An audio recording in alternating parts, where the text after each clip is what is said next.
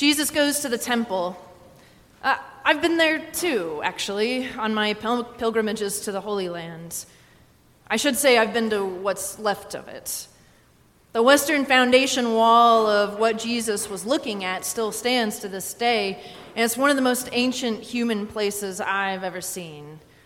You can see the history right in front of you, because the wall has these three distinct layers to it. The smallest stones are at the top, and they were laid during the Ottoman Empire, and there are slightly larger stones in the middle that were from about the 700s, 8th century. And there's this massive stone base layer that was believed to be laid around the time of Herod the Great, maybe around 19 BC. That's just what survived.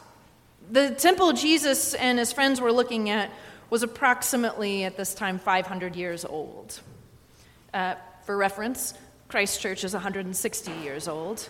The building Jesus looked at was about twice as old at the time as our country is now. Okay. Now, the temple also meant way more than what a church means to us, too. We think of church as a holy place, yes. But how many of you have attended other churches and been just as happy? I mean, don't tell me if you have. I've got delicate, fragile feelings there. But you know, if you moved away, there would be other churches that you could attend. But for Jesus and the Jews of his time, the temple was central. It held the literal presence of God on earth. There was one place God was, which was in the Ark of the Covenant, held in the Holy of Holies within the temple. So there was a geographical loci to God's presence. Pilgrimage to Jerusalem was paramount. It was something that Jews did annually. And the temple was so many other things, too, all tied up together. A marketplace, a court, a place where you knew your allegiance, business and law and patriotism, and the known presence of God, all mixed up in this one relatively small space. So I'd like you to feel all of that when Jesus looks around and says, all of this is going to be thrown down. For his followers, it means the end of something holier than Christ Church, the end of something more defining than America. He's depicting the end of life as you know it. It's frightening, and folks are frightened, rightly so. Luke was written after the things Jesus said would take place. Our gospel is written after what was the destruction of the temple in 70 A.D., The Romans were fed up with the constant stream of Jewish rebellion and put it down violently, razing the temple to the ground except for one wall. It's never been rebuilt. Jews pray to this day at the Western Wall, weeping for the temple's return, which is why it's sometimes called the Wailing Wall. I'm giving you this rather long history lesson today for two reasons. One is that I've written 4 sermons in 11 days, and history seems like all I've really got to rely on this point. But more seriously, I was reading this passage about the fall of an institution, ironically, on a weekend dedicated to the upholding of an institution, namely ours in the Episcopal Church. For the blissfully uninitiated out there, last night 2 of our lay delegates and myself returned from the annual meeting of the Diocese of New York.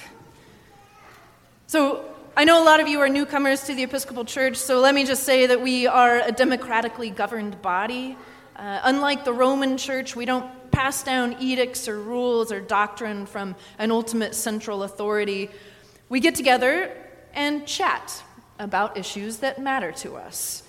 We form committees dedicated to how we can respond, and then we meet as a big governing body about it.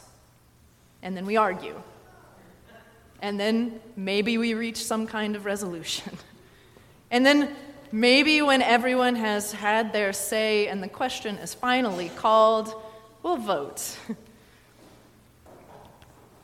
It's enough to make a girl really wonder about the benefits of monarchy, honestly. I mean, sometimes, after the 15th person stands in favor of voting on a resolution about Eleanor Roosevelt, of all people, that you agree with, and seemingly so does everyone else in the room, and that literally has no binding power over anyone's actions, you just think, like, how did we get here? But it's not unique to a diocese. It's democracy. You all have spent time in PTA meetings, town halls, city councils, school boards, planning boards, vestry. We as a church got there in the same way that everything does. In the days of the early church, a few people banded together over this realization that the loci of God's presence had shifted, that it was no longer to be found in a place or in a book even, but in a person, as close as your own skin. Now, it's not an obviously institutional message. As you heard in our gospel, it started as the anti-institution. Jesus is the voice of the rebellion. The powers would fall. Kingdoms would crumble. The thing that you thought was as reliable as the earth beneath you would tremble and split. And persecution would be part of the experience as they formed these beliefs, because to this day there's nothing we people like more than a good scapegoat. So how did we get here? People heard this message and believed. They started to gather together and share Jesus' teachings, to pray and read scripture and try to define who they were in the face of a brutal and merciless world. We said, this is what Jesus did.